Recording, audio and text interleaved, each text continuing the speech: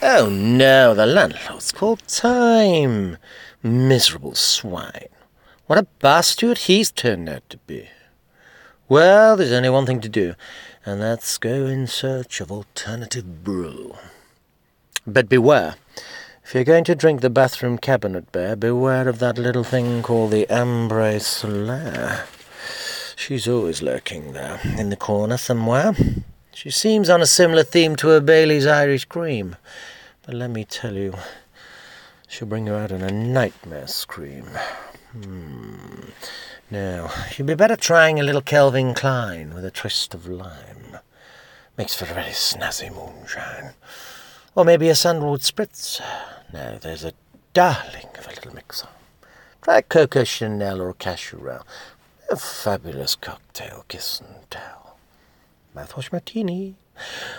Listerine dreamy. What mix of Burberry? Olives, onions, feisty Bellini. Try an allspice on ice, lemon slice, very nice. But I say beware. Beware of that filthy little wench we call the Ambre Solaire, who get her past your teeth as an aperitif. It is major grief.